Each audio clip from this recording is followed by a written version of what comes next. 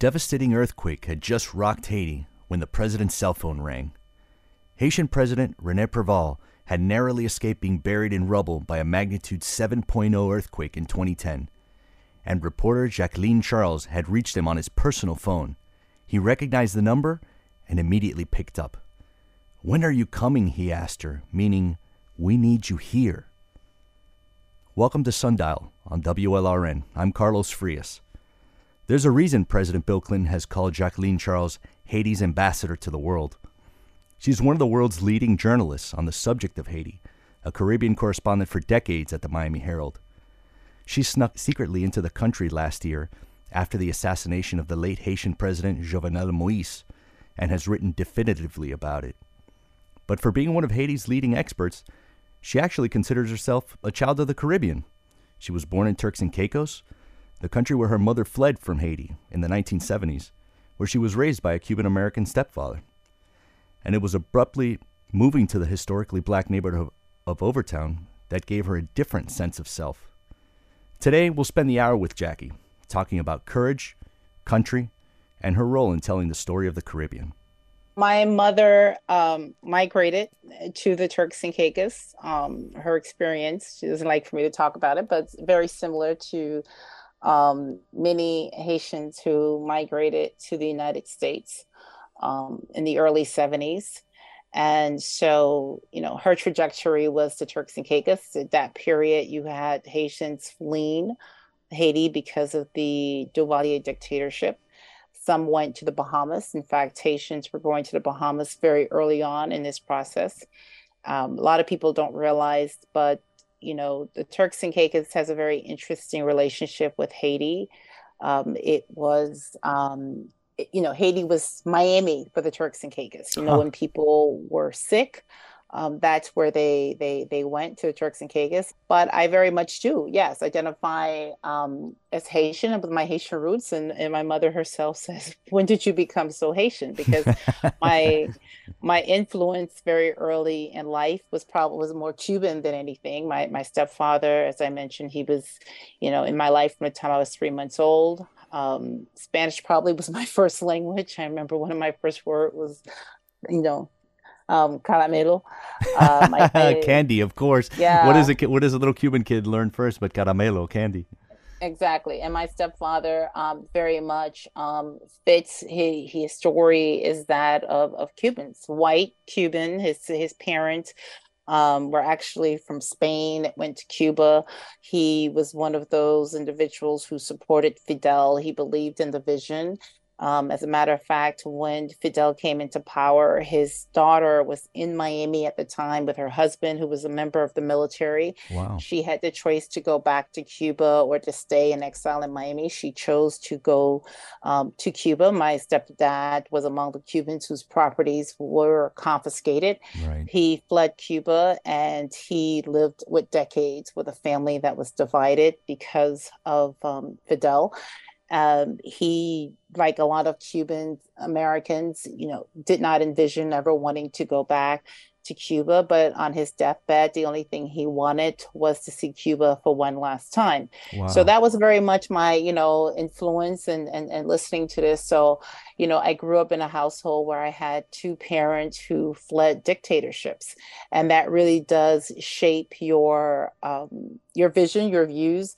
My mom, because of discrimination that she endured as a Haitian migrant in an English-speaking island, she didn't necessarily want me to be identified as Haitian or to identify as Haitian. But one of the things that she was doing, unbeknownst to her, was that she was introducing me very much to my Haitian roots. I was going to Haiti, I always say, before I was even born. After I was born, I was constantly in Haiti. I know all of my Haitian parents, grandparents, my family members. That was very much part of my growing up, that her cultural influence, she raised me Haitian without even thinking about it, because it's what she knew. It's what her background was, of course. And you're growing up in this place that, like you said, is very much like the Miami was the it was a land of sanctuary, and I imagine there's a little bit of feeling of displacement for your mom. I totally get that, the idea that you're in an English speaking place and you are Creole speaking. I think about my own parents who were in Miami and they're in an English speaking place and they're speaking Spanish, and everything feels foreign, and you try to grab onto the things that you're used to. What was that like growing up in a place where growing up in Turks and Caicos, where your mom is trying to hold on to pieces of her culture and trying to teach you about pieces of that culture, and you're just a kid, so you're kind of growing up in this new place, in this place that's what your home is like. I mean, I have to tell you, Haitian kids, whether they were growing up in Miami or the Turks and Caicos or the Bahamas, we always have had a tough time. You're seen as a pariah. You're subjected to discrimination. People call you names. You don't really, fit in anywhere. I tell people that kids who are bicultural, their experience isn't really that much different from kids who are biracial. The only difference is when you're biracial, people automatically see it in most times. But when you're bicultural, you're always in this sort of push-pull. I have always asserted the fact that I am Haitian. I've always embraced it. I've always let everybody know, even when people on my non-Haitian side will say, why do you have to tell people you're Haitian? You're not Haitian. You're not this. You're like, in terms of always sweeping it. I find myself constantly having to also educate them about Haiti, about its history and what it means. And just, a few months ago, I sent a close relative of mine who was getting into an argument with an employee who was Dominican. I sent a book, Edwidge Stunticut's book, The Farming of Bones, Hmm. because I felt that she needed to better understand this tension, this history between Haitians and Dominicans, so she could better understand this, conflict that she was having, within her employees, and why certain things were objectionable. And that's what you find in the Caribbean, is that, and Jamaicans will tell you that they have this experience in the Cayman Islands. Guyanese have this experience in Trinidad. We may all be Black, but within that Blackness, there are sort of different stages or a pecking order things. So you are constantly trying to teach and to educate. And so, but I am proud, and I embrace the fact that I'm a Turks Islander, and I'm a Haitian Turks Islander. I mean, it's funny, people beat up on me on Twitter all the time because they think they know me and they don't know me and they don't know my experience. But being from the English speaking Caribbean, it allows me to identify with issues that Jamaicans or, Caymanians or people from Antigua that they may be undergoing or dealing with, because I've lived it in some way, but also being It of helps to be Haitian. it helps to be a little bit of an outsider sometimes, to have a foot in different kinds of cultures, to be able to really appreciate, step back and see the whole.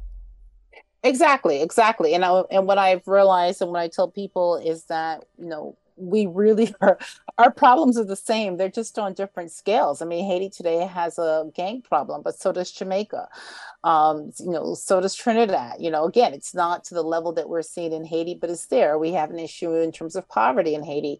So does Jamaica, the countries. I mean, again, it's a scale. We're talking about a country of 12 million versus a country, of 300,000 or 3 million. Dominicans also get on boats and they leave. They just don't wash up in Florida. They usually end up in, Puerto Rico or the Eastern Caribbean. So this is how I also approach my job and my reporting as a Caribbean correspondent, where there are opportunities to show that we are more alike than we're different. I Hmm. like to seize on that, because I think, what I find is that everybody wants to talk about the Haiti of 1804. It was a glorious history and they embrace it, but very few people, especially in the English speaking Caribbean or the non, French speaking Caribbean, wants to talk about the Haiti of today and want to address it today. So wherever I find an opportunity to say we need to confront it, we need to discuss it, that's what I move toward. Jackie, I know you came to the U.S. When you were a little kid, but I know you lived for a year in Haiti. What do you? Can you talk to me a little bit about what it was like early on? Like, because I know you lived in Overtown when you were, I want to say, was 7 or so. Tell me a little bit about what that was like. What did you learn about identity, about yourself, about culture, about nationalities, even at such a young age? With your father being, or your stepfather being Cuban American, your father being, from a prominent family in Turks and Caicos, and your mom being Haitian, and moving to different places. What was that like for you? Like, how did that shape you? Well, it's cool. It's interesting because when I think about that time in Haiti, there's always two things that stand out. One was I was supposed to be the translator in the house. My stepfather didn't speak French. Oh, I know this role as a child of immigrants. I know this role well. Yeah, and the folks in the house didn't speak English, so it was Creole. So because I spoke Spanish and I spoke Creole, I'm the one that's supposed to be translating back and forth. And so I remember my stepdad, who always spoke to me in Spanish, and he's talking to me, and I know what he's saying, and I'm going to translate. And I start just speaking in Creole. And I remember my mother hitting the panic button because by now we've been in Haiti for a year. My mom married. She was trying to get a U.S. visa to come to the United States. Little did I know it was to migrate. I thought she was just trying to come on her honeymoon. Um, and so when she saw that I had, I lost my English, she went into a straight panic and Oh, she says, wow. "Okay, we need to get out of here." And so that's when we left and we went back to Turks and Caicos. The other incident that I remember, and maybe this was a foreshadowing of my life to come, because I have to tell you, I always said I was going to be a doctor. I mean that every Haitian kid, this is what you're told. If you're a boy, you're going to be a priest or an engineer or a doctor. If you are a girl, you're going to be a doctor. And so I remember being 5 years old and being in Haiti in Cape Haitian and being at my aunt's house in Cape, and interesting enough, my aunt's husband again is the brother of a, I won't say, but a very famous, Haitian. And at the time, though, I had no idea and I had not put two and two together. But Hmm. I'm standing there and there's an election happening and there's a guy that's campaigning and his name is, Leuge, the red one. And I just remember standing at the door and I'm just repeating what the people are saying. And I'm just saying, Leuge, Leuge. And my mother like snatches me out of the Oh, door and says, "Don't you ever, ever say anything about politics. Don't you ever, ever talk about politics." I mean, I literally was reprimanded wow. because I was just standing there and repeating this. And this was during the dictatorship. So Well, of I don't course, like I mean, like I can speak with as my parents as well. You come from a place like the reason they fled. I mean, people say economics, but the politics is what's behind it. The reason people flee is because they're in fear of their lives. So, standing on one side or the other of a political party can mean the difference between life and death. And I can imagine your mom hearing that coming out of your mouth, like the hair on the back of her neck must have stood up. Exactly. So you're raised to sort of know your role, to fear politics, and you were raised in fear.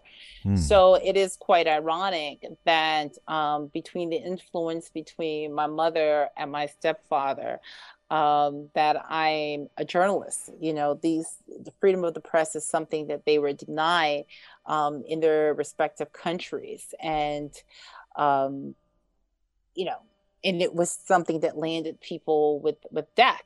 And so the fact today that I'm opposite, I think that, and it's taken my mom a long time to embrace um, my job, and I've kind of lived in denial that she doesn't really know what I do or understand. Oh, wow. But now WhatsApp has changed that because she's now getting she's no longer just getting what I want her to know about what's happening in the country. She's hearing it on WhatsApp, and so that fear is it's being reignited. And for her, only this time, it's her daughter that's on the front lines. Still to come. Jacqueline Charles tells us about how she was introduced to Miami's slippery relationship with race when she moved from Turks and Caicos as a child.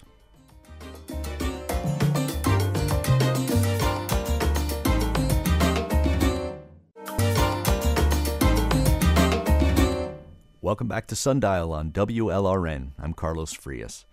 We've been speaking to Jacqueline Charles, whose reporting on Haiti and the Caribbean has been nominated for a Pulitzer Prize. If you missed any part of our conversation, all Sundial episodes are available on our podcast. Jackie's been reflecting on how being raised in Turks and Caicos and later Miami shaped her. Let's get back to that conversation. I was introduced to racism in the United States. My stepfather was white and Cuban. My mom was Black and Haitian, so they were in an interracial marriage. That was no big deal when I was in Turks and Caicos, even though my stepfather was one of only two white guys on an entire island and the only Spanish speaker on this entire island. Nobody made a big deal about it. It didn't stand out. But when I moved to the US, all of a sudden race became an issue that was new for me. How did that manifest itself? Like you say, it's new for you. Like, was it uncomfortable in what ways? Kids are cruel. I mean, kids are cruel. My stepfather, we would go out. He didn't say, "This is my stepdaughter." He's like, "It's a mija," period. No explanation, none needed. Mm-hmm. Yeah. And so, people are looking at him and saying, "But wait a minute, this dark-skinned girl, this white guy, how is she your daughter?" So, or people would say to me, "Oh, you look Haitian." And I didn't know what looking Haitian looked like because my mother is lighter skinned and my father, who isn't Haitian, is the one that's dark skinned. And I'm like, but my dad isn't Haitian and I look like my father. So what do you mean? What looks like Haitian?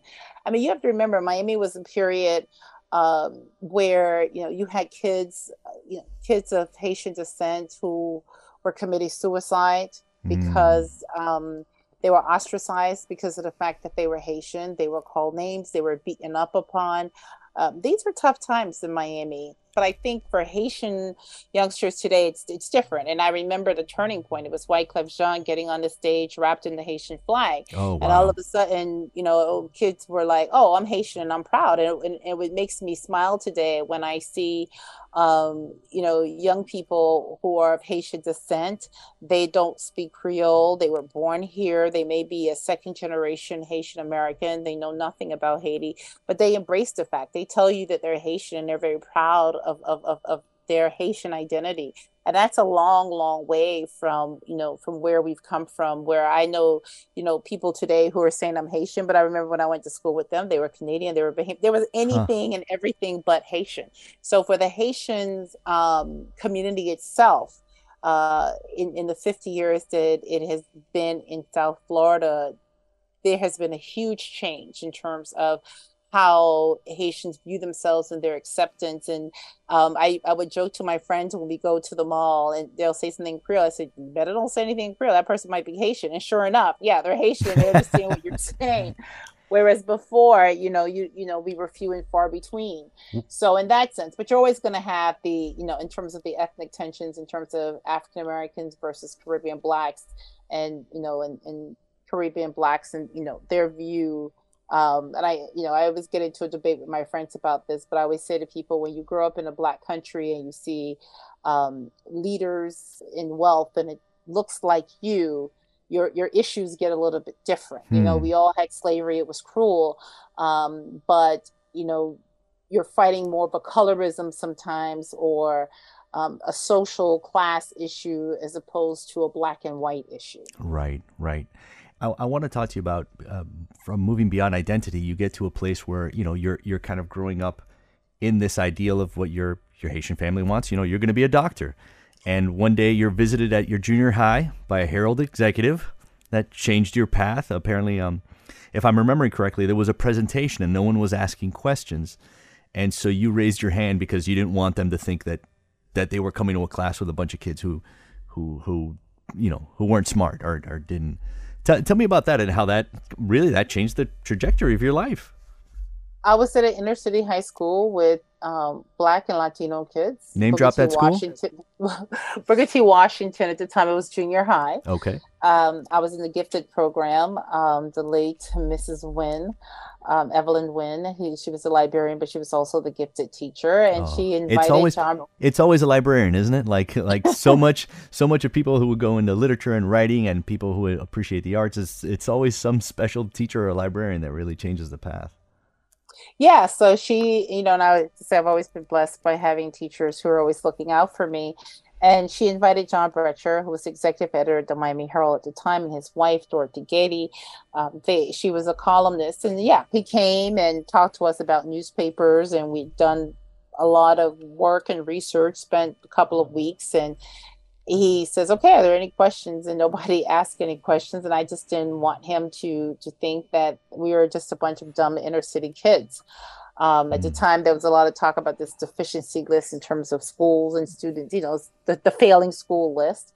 So, yeah, I asked questions. He assumed that I was interested in journalism. He talks about this internship program at the Miami Herald. And then he says, "Oh, but I think you have to be 16." I was 14. I'm like, good, because I'm not old enough. And he went back to the Miami Herald and he actually called my teacher and said, "Hey, I just learned that we are accepting new applicants for a new class of interns. Can you bring that young lady down?"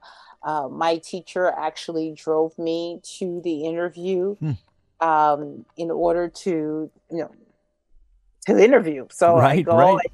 I take a spelling and grammar test, and I go into this little tiny room that's the size of a closet, and they ask me some questions. And then I'm still thinking, look, I'm 14. I'm not going to get this. And I get the call and I get the offer. And so, I was in ninth grade at Booker T. And then, so while my friends were going to work at Burger King, because at 14 you actually could start working, and we were Sure. all working at 14 because our parents were immigrants. Hey, listen, I was at the Chuck E. Cheese at 14 going on 15 working in the kitchen. So I'm with you. I feel it. Exactly. So yeah, so that became my after school job, working in the Miami Herald Neighbors Northwest office, writing the school scene column. Oh, wow. Already, what was that like, man? To one day open up the newspaper and see your name in it, and for your parents. It was, I remember, I mean, this is around the time my stepdad died, but I remember telling him that I got this job at the Miami Herald, and he was very proud. He was very, very proud of that fact. We weren't in the no creoing in Herald yet. So era. So he was very proud. But when your parents are immigrants, they're just struggling. They're just trying to make ends meet. They're just glad that, you're not in trouble, you're not a statistic. I don't know if it really dawned on them. It was just, I mean, I guess for my mom too. Who cares? She's gonna become a doctor. Like, okay, I'm just glad she's not working at Burger King. So yeah, so that is I What think did the tension for us came when I had to decide on college. I'm curious then, from just having this little job in school, like how do you go on and decide that journalism is the career you're going to have, and how did that go over with mom, who's ready, who was awaiting Dr. Charles? Well, I didn't decide. It sort of decided for me. I mean, my junior year in high school, I went to Miami Jackson. Senior high, I went to University of Florida. I did a student science training program. I was really good in science and math. And so when I came back, my fellow journalist at the Northwest Neighbors Office was telling me about the scholarship program. At the time, the Miami Herald was owned by Knight Ridder. And they were like, listen, they have this minority journalism scholarship, but the biggest benefit was that it provided an internship every summer, and then your commitment was you had to work for Knight Ridder for a year. I was under a lot of pressure to apply, but I said no, I'm going to be a doctor, so I'm not interested in applying for a journalism award, and I was applying to other schools. I got a number of offers, free rides at a number of schools, and so my Haitian mother, who doesn't drive, and started contemplating how far Miami was from University of Florida in a car, and was literally going to go get her driver's license after years of being afraid to take the road just so she can come up every weekend and see me. I said, no, this is not going to work. Wow, your So mom was going to get her license just so she could drive up and see you, and that was too close for you. too close. So at this point, sorry UF, sorry FIU, sorry UM. I chose university. I did apply for the Knight Ridder scholarship. I was the second Miami Herald applicant to win the scholarship. So I went to North Carolina Chapel Hill for 4 years. I was still pre med. I was taking these. I worked on the Black Ink, which was a Black student newspaper, news magazine at the school. Oh, you couldn't quit. Um, You couldn't quit the writing. Well, it wasn't about no. I went and introduced myself to Harry Amana, who was a black professor, only black professor in a journalism school. And I mentioned to him that I was a Knight Ridder scholar. He was aware of the program, and he basically said, "Well, where are you working? Are you the DTH?" I said, "The Daily Tar Heel." I said, "No." "Are you doing this?" "No." And so he was like, "Okay, if you're going to be a journalism major, which technically I was, you need to be working on somebody's paper to hone your skills while before you can get into the journalism program." "Okay, yeah, but I'm still pre-med." And so the turning point for me actually was I had a professor at the J school. I applied, I got in. She wasn't very nice. Oh, And didn't really care for the fact that I had all of this background, working in a professional newspaper, like the Miami Herald. And so she was pretty hard on me with my assignments. And so I sought out a professor, Chuck Stone, who was a journalist who had written columns for the Philadelphia Daily News, gotten people out of jail with his columns. He's a wow. founder of the National Association of Black Journalists. He's a legend. And he had just joined UNC not long ago. So he became one of two now black professors at Carolina. And I remember cornering him one day in Lennar Hall in the dining hall. And I said, "Professor Stone, I really need your help." I said, "This professor, she's what she's doing. Could you just please look at my writing and tell me what's wrong? Should I be doing this? Should I not be doing this?" And so he took my writing that I'd given him. And then I saw him a couple of days later and he says, "Jackie, you can write." And that was a turning point for me to hear this esteemed, professor basically take what somebody was trying to take away from me and basically said to me, "Hey, no, you can do this." So all of a sudden you get new dreams. And I think the lesson here is just about exposure. You may think that this is the dream that you want, and then you're introduced to something else and you find out like, hey, it's okay to have another dream. I mean, I used to write, I enjoyed writing, but I was really more of a science and math person. But then I realized that I can also do something with that writing. When you write about, a mother who's about to lose her foster kid, and you see the change that that story is able to do, then you say, wow, you know what, this is another way to save a life. And what do your parents say today? Have they, as far as your career, are they still your parents still with us? And what have they said about it? It's fine. I think that when she hears these crazy stories about things that have happened to me, like diving under the table from bullets, bullets, on the eve of my birthday, while covering the assassination of the Haitian president, Wow. or other incidents, she's like, "You didn't tell me about that." I was like, "Okay, yeah, but why would I tell you?" Like, what were you gonna do? So you try to sort of, try to limit it, but so it's a funny story with my mom. My mom is very old school, and she's one of these people who probably doesn't talk much. She talks to her friends. Right? So if you want to know how they feel, you got to listen. You got to eavesdrop on their conversation, right? And in fact, that's how I learned Creole, just by eavesdropping on her conversation and asking, "What's this word? What does that mean?"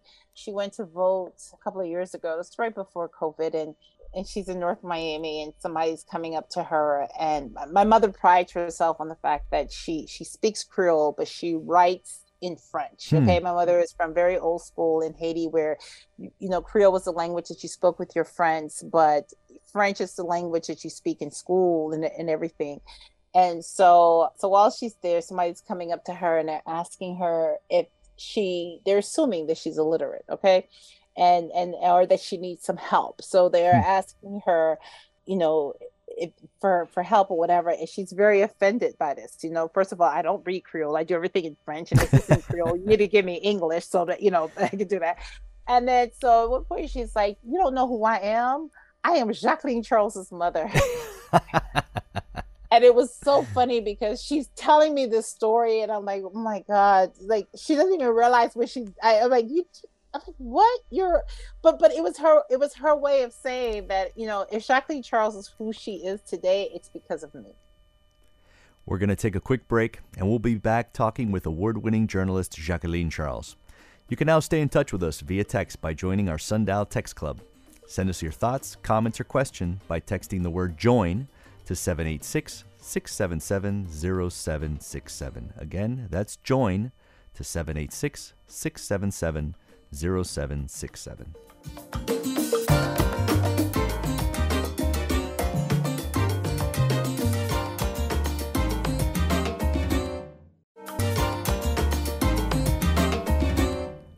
Welcome back to Sundial on WLRN. I'm Carlos Frias. Jacqueline Charles was a brand new reporter at the Miami Herald, just out of school when she was sent to Haiti almost immediately because a former president was returning after years in exile. The only problem was that Jackie had never been to Haiti without her mom. I asked her to tell me this story. You start working at the Miami Herald, and you get this opportunity to go to Haiti. I remember when I was a young journalist at the St. Petersburg Times, which now doesn't exist, there was a Cuban pitcher that had arrived, and he was going to be playing in a game for the first time, and the only person on staff who could speak Spanish and could potentially speak to this guy was the 22-year-old, freshly hired kid out of the University of Florida, and I was the one that they sent, and I was the one that got that story before anybody else. And you... if I'm not mistaken, when you were at the Herald, there is word that that President Aristide, who's been living in exile, he was returning to Haiti, and they sent you, right? Pretty young, pretty green. I was just, I think, 2 months on the job, and Wow. I get a phone call from Juan Tamayo, who was the editor at the time, and he says, "Hey, I hear you speak Creole." Yes, although my mom might disagree with you. And we got a situation in Haiti. We need some bodies, and we need you to go to Haiti. So I need you to go to Zares, which is the store at the time. I need you to go buy a sleeping bag. I need you to come in here tomorrow, pick up a plane ticket, and you're going to go. Literally, I mean, up until that moment, every trip that I had done to Haiti was with my mother as my tour guide, as my guide, as my shut up, don't say anything. They're going to hear your accent and then they're going to charge you a bunch of money. So here I am, I don't even remember how that conversation went, to say to my mother, listen, they want me to go to Haiti because Aristide is going back. Somehow the conversation went. I went to Haiti, and I remember, it's so weird. I remember the day that he came. And you have to remember, I'm the kid that grew up with to be afraid of the politics, police, afraid of politics. And the police at the time used to wear these khaki colored, uniforms. And I don't think people really realized the big deal it was when the international community had the police change their uniforms. But I remember being at why was the that airport. a big deal? Why was it? Because it's the uniforms was symbolic of fear. It was the Tonton Macoutes. It was the secret police. It was abuse. It was, it was everything negative, right? I mean, it represented the power at the time. So I remember standing there and being at the airport. First of all, I'm one of the few Black faces, and I'm looking around and I see all these white journalists, and they all have on bulletproof vests. And I did not have on a bulletproof vest. And I'm thinking, why y'all all got one on bulletproof vests? What's up? And then I looked out and I saw a Haitian police officer step down, and they had the khaki uniform. And I remember my heart just racing a mile a minute. Because you thought Tonton Macoute, that was that fear that you grew up. Suddenly I became that, that 5-year-old kid again, where it's you see it and you're just meant to, to fear. And so yes, I went there. It was an interesting period because every story that I had an idea that I wanted to do. Somebody had done it. The reporter who was in charge was not initially nice to me. I slept on the floor in a sleeping bag. It was look, we need bodies. The Herald had basically ran through everybody in the newsroom or who was willing to go or who could go to Haiti. And so, it was a situation where we already had, I think, 2 reporters there. At the time, this was a huge historical event. We don't know what we were going to get. So they just needed a body. Right. And so I became that body. The fact that I spoke Creole meant that there was less money that anybody had to pay because I didn't need to hire a fixer. I think for me is that I created the opportunity, right? And creating the opportunity is not getting yourself killed. finding something that you can do or some way that you can contribute even after every story I pitch had already been, been done. But, somebody back at the farm basically said, okay, she didn't get killed. She didn't get this. She didn't get that. She held her own. Okay, so the next time there's another opportunity comes, maybe we'll send her. And so that's what happened. So as the boats will continue to wash up in South Florida, I became the person who would get on the plane, go back to Haiti, and retrace the steps of migrants and tell the story from where they fled, from where. I mean, and that's what journalism is about. It's about your ability to deliver. And so, Did you me start to being fall in love with Haiti and start to like when did that love affair with the story of Haiti start with you, or is it something that kind of built over time? I realized that my ability to translate the modern day story of Haiti to the outside world was an asset. And so that is how that became. It's not like you wake up and say, oh, I'm gonna, cover Haiti one day, or I'm gonna do this, but it became something that develops in time in terms of your expertise and the ability to take all of these experience, having been an education reporter, having been social services, having been writing about Florida politics, Broward County politics, being able to take all of that and applying that to a beat that for me on most days is the best beat in America. Why is that? Because Right. I'm not a crime reporter. I'm not just a politics reporter. I'm not just a health reporter. I mean, when you're covering a foreign beat, you're everything. So one day you're writing about politics, the next day you're writing about sanctions, the next day you're writing about assassination. Like there's variety in it. And I've just become at a point in my career, it's not about the marquee or the masthead anymore. It's really about, are you doing the kind of journalism that you want to do? Are you writing the kind of stories that you want to write? And Haiti's just a country that's rich in stories. Unfortunately, the current situation doesn't always allow for that because you're constantly chasing the news, and most often it's bad.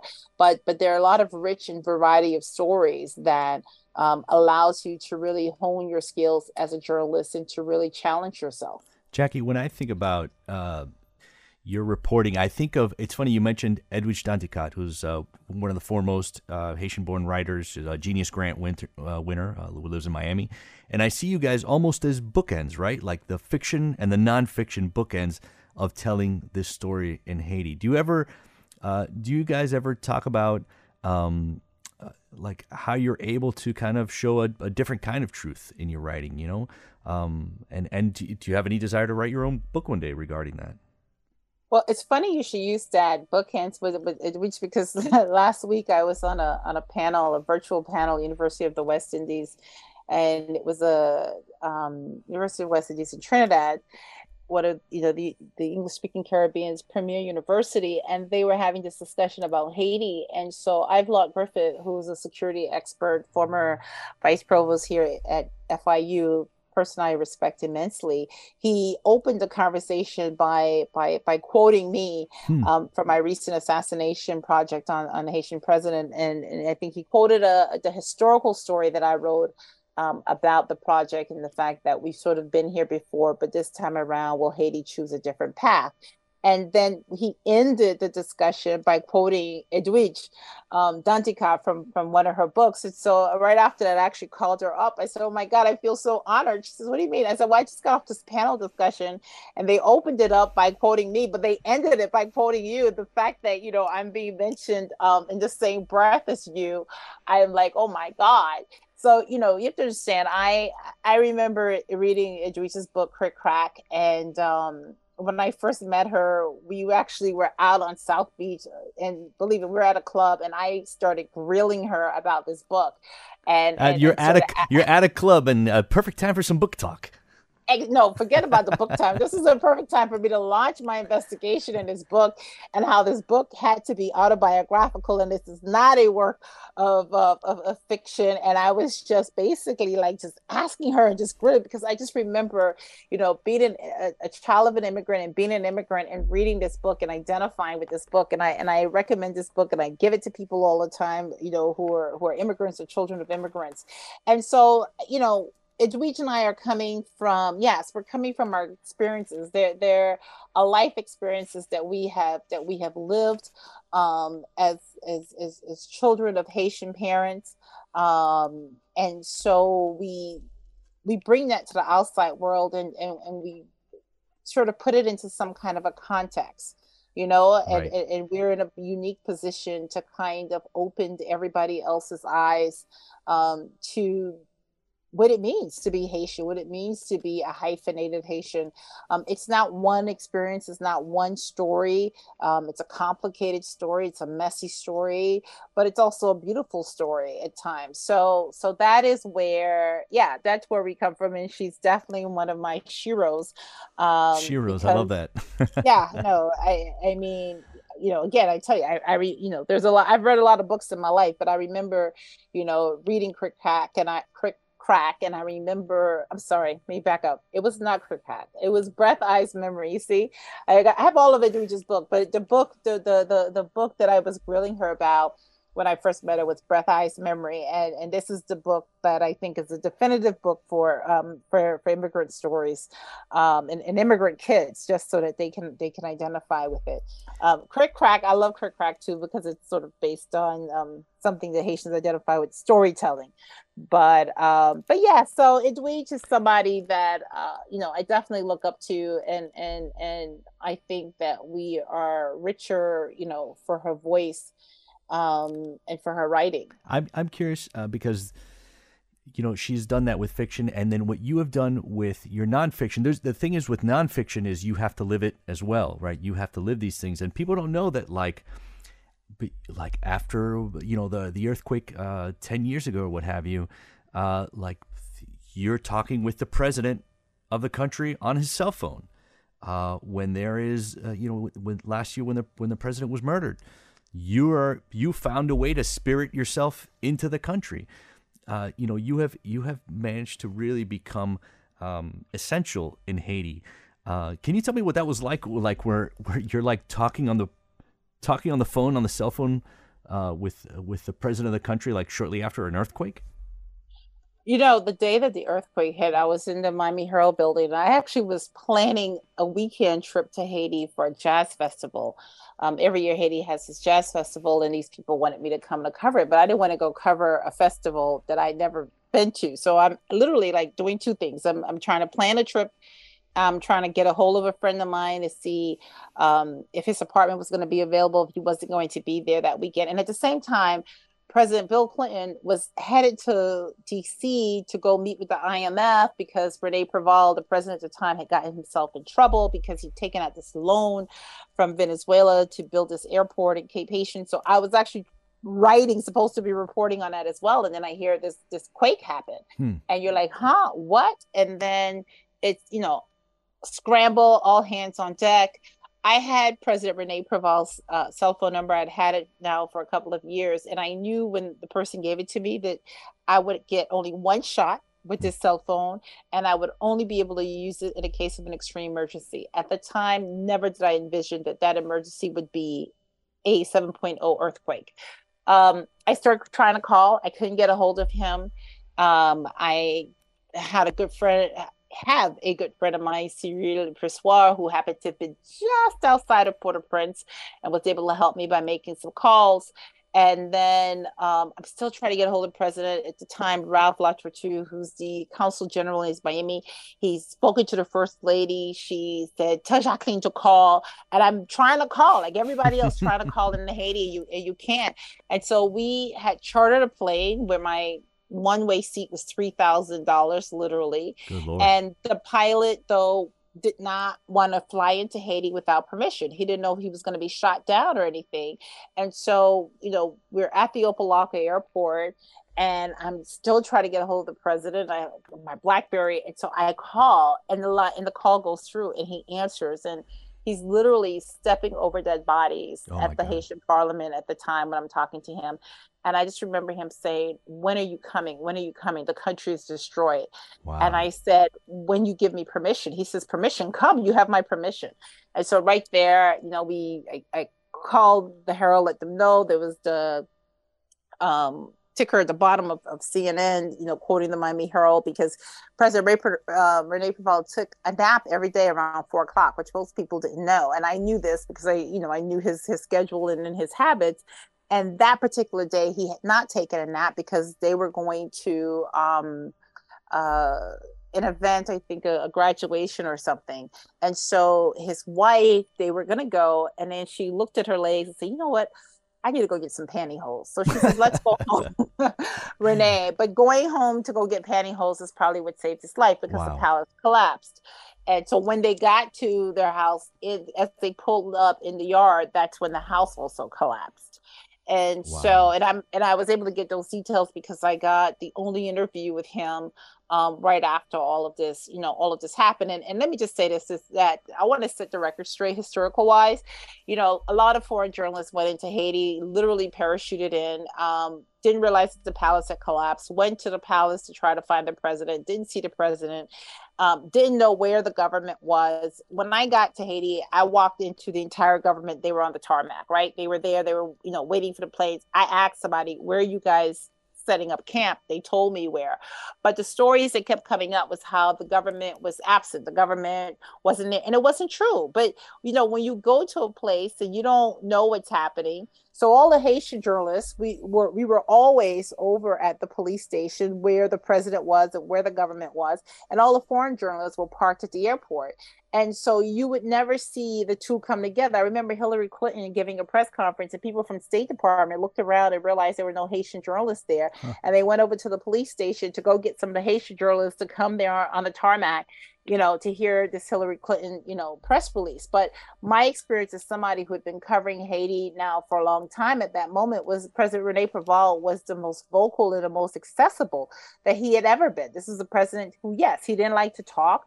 He was more of a somebody I rather let my actions speak for themselves, but he would come out, and he would talk to you, and right there, impromptu press conferences or what have you, and we all had access to him. So the story, the narrative that was emerging internationally, it's not what we were experiencing, inside the country. But those are the things that get lost, and so that's my benefit, right?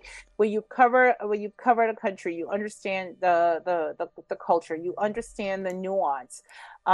People hate you for it sometimes because you're bringing things publicly that people don't always want to have public, but at the same time you're able to put things into a different perspective, and that's what makes our coverage in the Miami Herald different. Right, like you're able to tell the different sides of it. I'm curious what it's been like for you. I mean, to have like to literally have the former president say, Bill Clinton say, Jackie is Haiti's ambassador to the world. To have to be able to be on the phone with presidents over the years, like what has that meant to you to be able to catalog a country and catalog their ups and downs, like you said, to paint them warts and all, as the saying goes.